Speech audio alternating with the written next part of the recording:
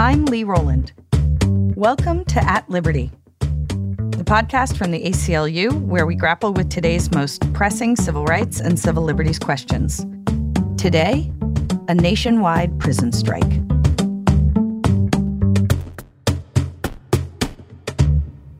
As wildfires raged in California this summer, over 2,000 of the firefighters on site were paid just $1 per hour to battle the blaze.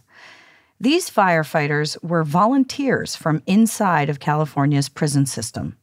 They're part of a national workforce of incarcerated people paid pennies per hour and sometimes nothing at all for hourly labor benefiting the U.S. economy.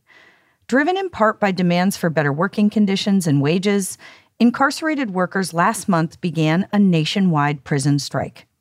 Today, we're speaking with David Fati, director of the ACLU's National Prison Project, to learn more about the strike and the organizers' demands.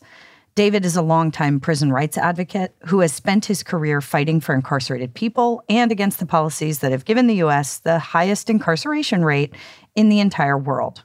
We'll get his thoughts on what the nationwide prison strike reveals about America's prison culture. David, thank you so much for being with us today. Thank you for having me. Let's start with a basic primer on this summer's prison strike. What is it, and why did it begin? The nationwide prison strike came about because of a level of dissatisfaction on the part of prisoners with the conditions under which they live. The United States has the world's largest prison population, 2.3 million people behind bars at any given time. And the conditions under which many of them live are frankly appalling, conditions that are unhealthy, dangerous, and sometimes even lethal.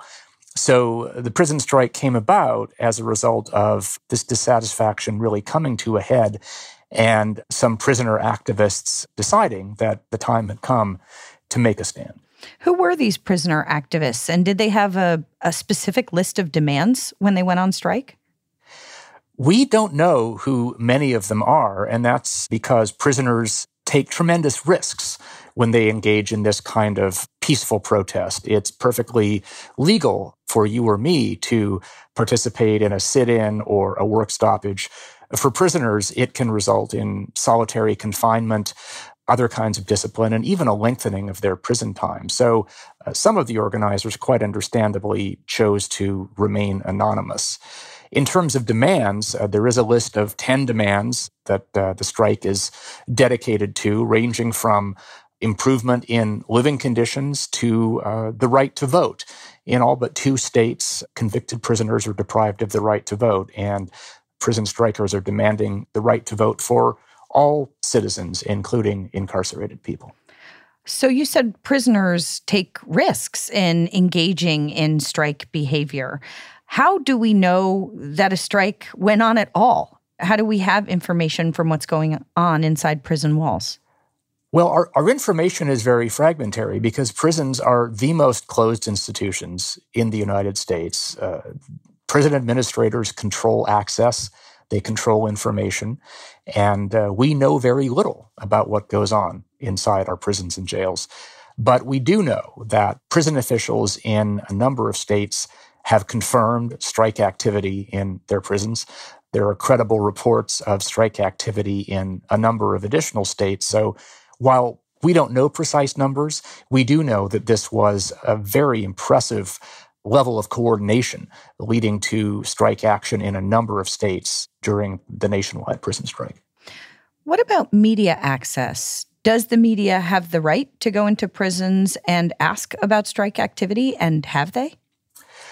Media have the right to ask, but they don't have the right to get answers. Media have no more right than anyone else to enter a prison, to interview prisoners, and unfortunately, the courts have upheld some pretty strict limitations on media access to even prisoners who want to speak with the media. So, for example, the courts have said that a prison can ban in-person media interviews with prisoners, even prisoners who want to be interviewed. The problem has at least a couple of levels. One level is that most people just don't care much about prisons and prisoners. These are people who come overwhelmingly from the poorest strata of society. They're politically unpopular because of the fact that they've been convicted of crimes. So a lot of people, unfortunately, including a lot of journalists, just don't care much or pay much attention to the situation of prisoners. The second level of the problem, though, and at least equally disturbing, is the fact that even journalists who want to cover these issues, who want very much to find out what's going on in our prisons, are regularly stymied and obstructed from getting that information, even very basic information, by prison officials, many of whom try to keep the media out of their prisons at all costs. David, can you tell us about the basic mechanics of how a prison strike works? How do prisoners communicate with each other, given the difficulty of communication inside a prison? And how do they know what to do to participate in the strike? Prisoners' communications are extremely limited. Prisoners don't have access to the internet. Their access to telephones is extremely restricted, and all of their phone calls, except to attorneys, are recorded by the prison. Prisoners can write letters, but in many prison systems, they're not allowed to write letters to other prisoners. So you can see that the ability of prisoners to coordinate among themselves and to organize anything is significantly restricted. And so when you have a strike that involves numerous prisoners at different prisons in multiple states, that is an astonishing achievement, given these very significant restrictions on their communications. Do we know from prison officials what the strike consisted of in different institutions? Prison officials in Nevada and North Carolina did acknowledge some strike activity in their prison systems. I believe in both cases it consisted of prisoners refusing their meals, essentially engaging in a hunger strike, which is one of the forms of protest that the strike organizers called for. But again, we don't know how many prisoners in how many prisons in how many states may have engaged in similar activities, because unless prison officials affirmatively tell us, it's very difficult to get that information. I'd like to ask you about the kinds of labor that goes on in prisons or by incarcerated people. One of the ways in which prison labor has, in fact, risen to the headlines lately was during the summer when there were volunteer firefighters as part of the force battling wildfires in California from California's prison system. Is that common for incarcerated people to do such dangerous work? I think the prison firefighters in California captured public attention in part because it's so unusual to have prisoners doing that kind of work outside the prison perimeter, running around with axes and chainsaws, which really raises the question of why they needed to be in prison in the first place.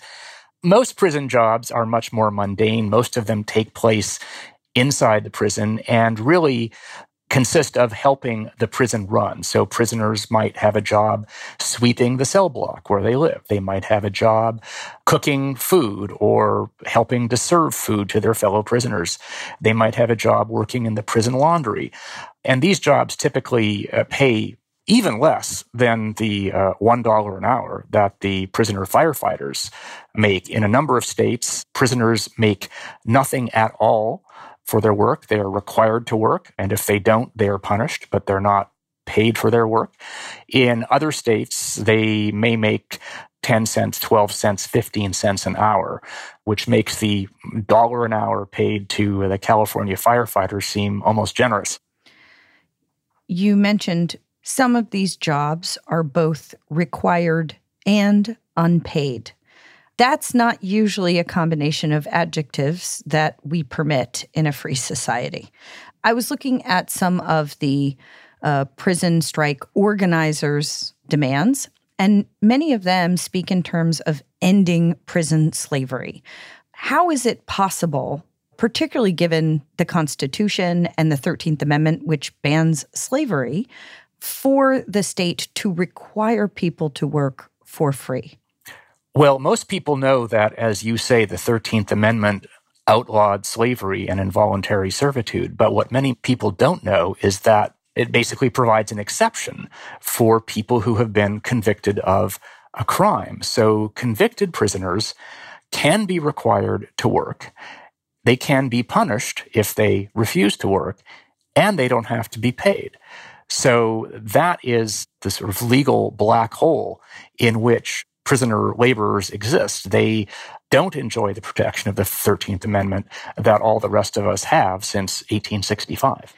Are there limits on the state's power to require people to work for free? I mean, could the state pick someone up and throw them into the middle of a volcano and say, take care of it?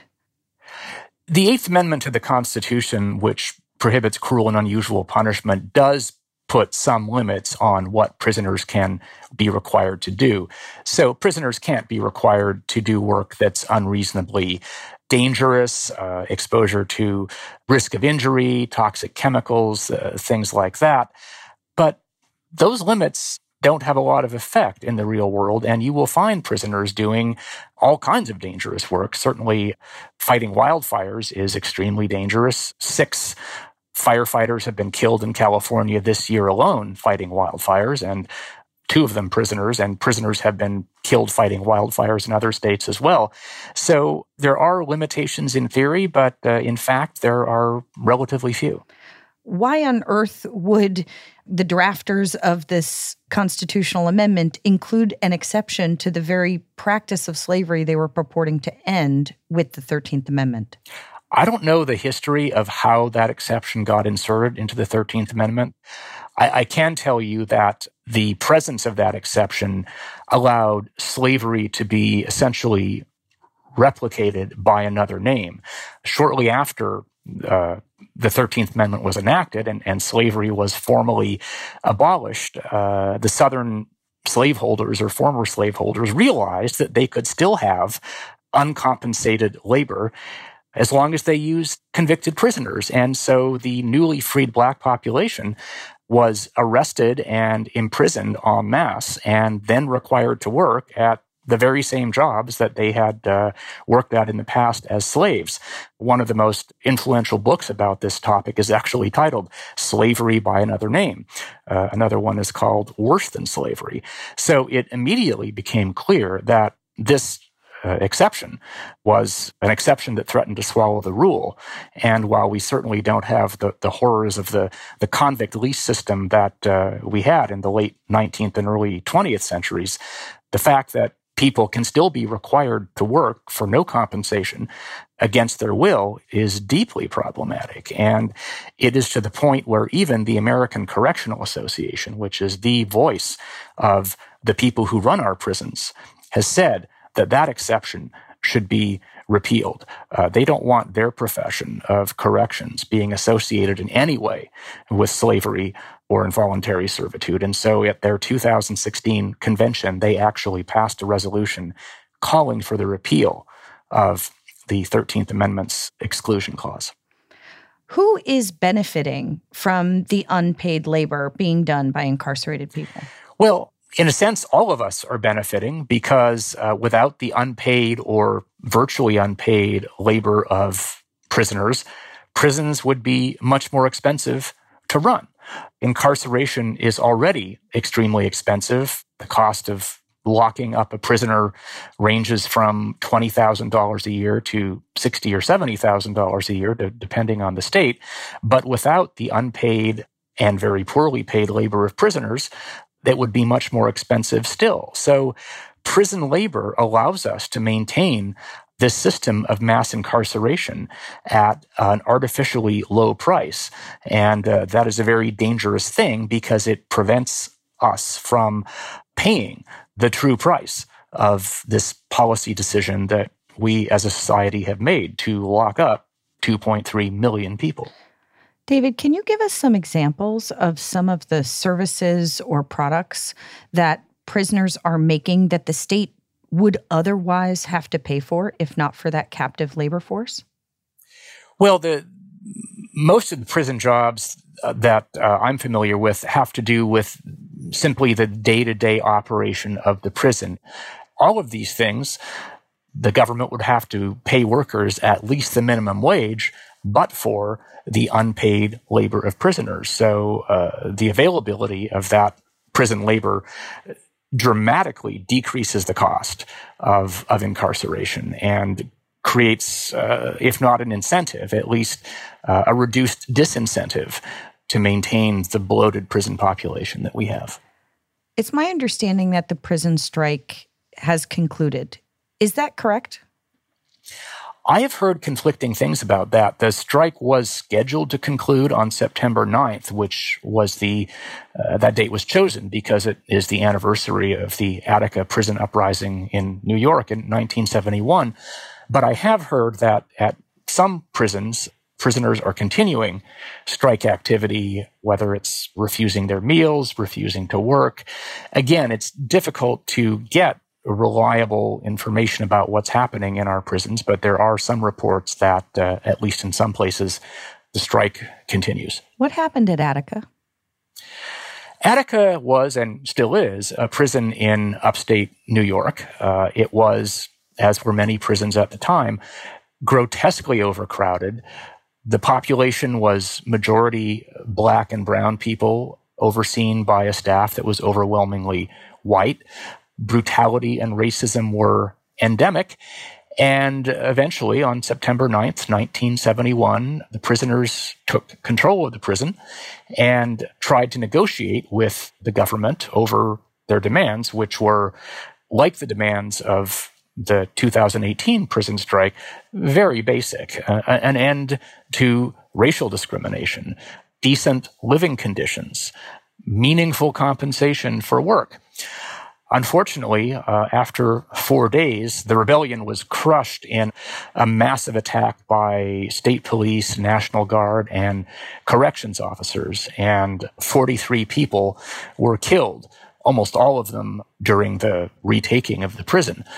The good news, if you can call it that, is that Attica really put the issue of prisoners' rights on the map. And it was just a few months later that the ACLU formed the National Prison Project to defend and protect the rights of prisoners. So we really think of Attica as marking the beginning of the modern prisoners' rights movement.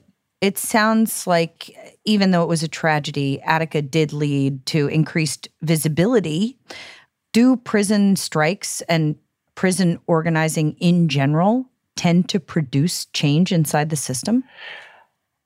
I think organizing and activism by prisoners is a critically important part of prison reform. Again, this is a part of our society that very few people know much about or care much about. And that's not their fault because this information is kept from them. So when there's a strike, or certainly when there's an event like Attica, it makes people think about prisons, which is something they don't normally think about. And it makes them maybe wonder, why do we have the largest prison population in the entire world? Why is a Black man 6 times more likely than a white man to go to prison? And to the extent that people start asking those questions, that can only be a helpful development when it comes to reforming our criminal justice system and our prison system. Big picture, would you say that prison conditions in America have improved since the Attica uprising in 1971? That's a complicated question. There's no doubt that in some ways prison conditions have improved tremendously. It's now completely settled law that prisoners have a right to health care, medical care, mental health care, dental care that meets community standards. And that was something that would have been unthinkable a few decades ago. Prison rape used to be something you joked about. Now Congress has passed a law to end prison rape, and prisons have to show that they're taking serious efforts to end sexual assault or lose part of their federal funding. So in many respects, things have gotten better. The main way in which things have gotten worse is the explosive growth of the incarcerated population in this country. At the time of Attica, we had between 200,000 and 300,000 prisoners in this country. We now have 2.3 million. So the number of people who are being affected by, damaged by our dysfunctional prison system has increased exponentially since Attica, and that is certainly a very negative development. You've been a prison reform advocate for many years. Looking at the system as a whole, what would you say are currently the worst problems that plague today's prisons? Well, the big problem underlying all others is the scale of incarceration. We have single prisons in this country that hold 5,000 or 6,000 or 7,000 prisoners. That's larger than the entire prison population of many countries. And it's just impossible to run a safe and humane and rehabilitative prison when you have 7,000 prisoners in a single institution. Another issue is the aging prison population. Given the brutally long sentences in this country, we have a prison population that is getting steadily older. All else being equal, older people have more and more complex healthcare needs. And so we're seeing more and more geriatric prisoners with serious medical needs that simply aren't being met. Of these problems you've listed, do you think of any of them as uniquely American problems? I don't think they're uniquely American in a qualitative sense. They are uniquely American in their scale. The incarceration rate in the United States is 5 to 10 times higher than in Canada, Great Britain, France, all of the countries that we think of as our peer nations. Another thing that's pretty much uniquely American is the complete lack of oversight over our prison system. Most other democracies, Canada, Great Britain, France, have an independent monitoring body that has 24-hour access to all the prisons in the country, goes in, makes inspections, and publishes their results. We don't have that in this country. Prisons are black boxes. Prisons are closed environments.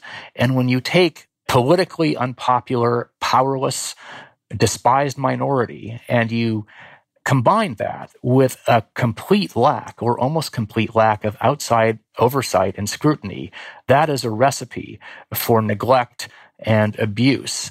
And that is what happens in all too many U.S. prisons. What should be the goal of incarceration? Incarceration should make people better, not worse. Incarceration should address the problems that led the person to offend in the first place. It should provide the person with skills, both job skills and interpersonal skills, that will serve him or her in the future. And it should prepare the person to be a law-abiding, productive citizen upon release. Unfortunately, our prisons do a terrible job on all of those fronts, and prisons in the majority of cases make people worse rather than better. Are there other countries that are doing a better job of treatment and rehabilitation in their systems? There are. If I can say, the best prison systems in the world are generally recognized to be those of Western and Northern Europe, Sweden, Norway, Denmark, Germany. And what they all have in common is a couple of things. One, a much lower incarceration rate. They use prison as a last resort rather than a default response to antisocial behavior. And they invest in prison. They take the idea of corrections seriously. They don't warehouse people. They really do make an attempt to rehabilitate them and make them better when they leave than they were when they came in. Are they always successful? Of course not. But they're successful a lot more often than we are in this country.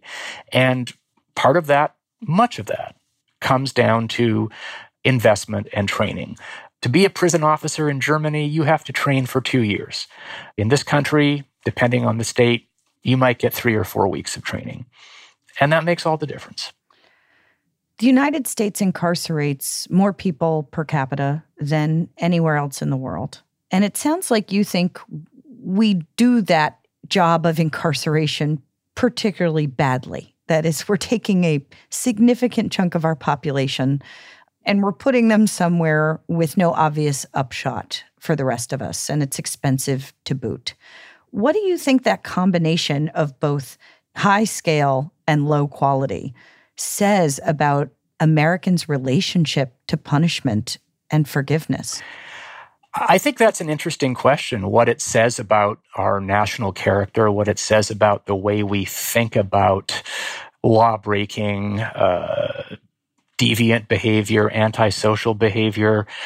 And one of the differences with many European prison systems is they never stop thinking of the prisoner as a citizen. They never stop thinking of the prisoner as a member of society who is going to return to society and is going to be your neighbor at some point in the future.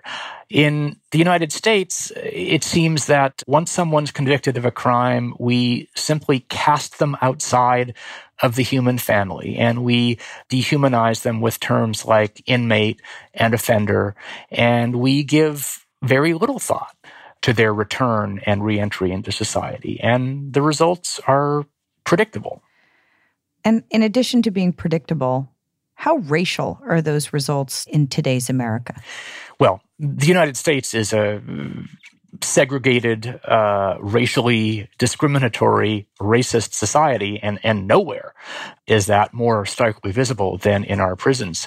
A black man has 6 times higher chance of incarceration than a white man. If you look specifically at young men, the ratio is even higher. If you look at young men, a black young man is 11 or 12 times more likely to be incarcerated than a young white man. And it's striking. You walk into prisons in areas that don't have a large black or brown population, and you see that among the prisoners, virtually all of them are black and brown. So it really is certainly not the only institution where we see racial discrimination, racial stratification, but it's perhaps the institution where it is the most extreme and the most stark and the most obvious.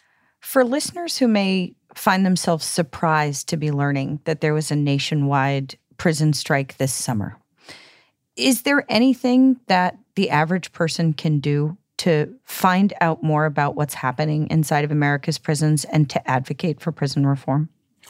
Well, the good news is that unlike, say, in the 1990s, this is a time when there's a lot of awareness, more awareness than there used to be about the problems in our criminal justice system. There's a growing consensus that we lock up too many people in this society, that the racial disparities in the criminal justice system are simply intolerable, and there are a number of organizations that are doing important work to change that, certainly including the ACLU, but not limited to the ACLU.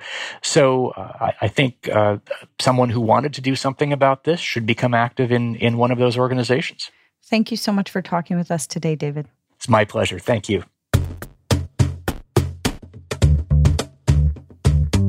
Thanks for listening to At Liberty. Please rate and review anywhere you subscribe to your podcasts. We'd love to hear your feedback.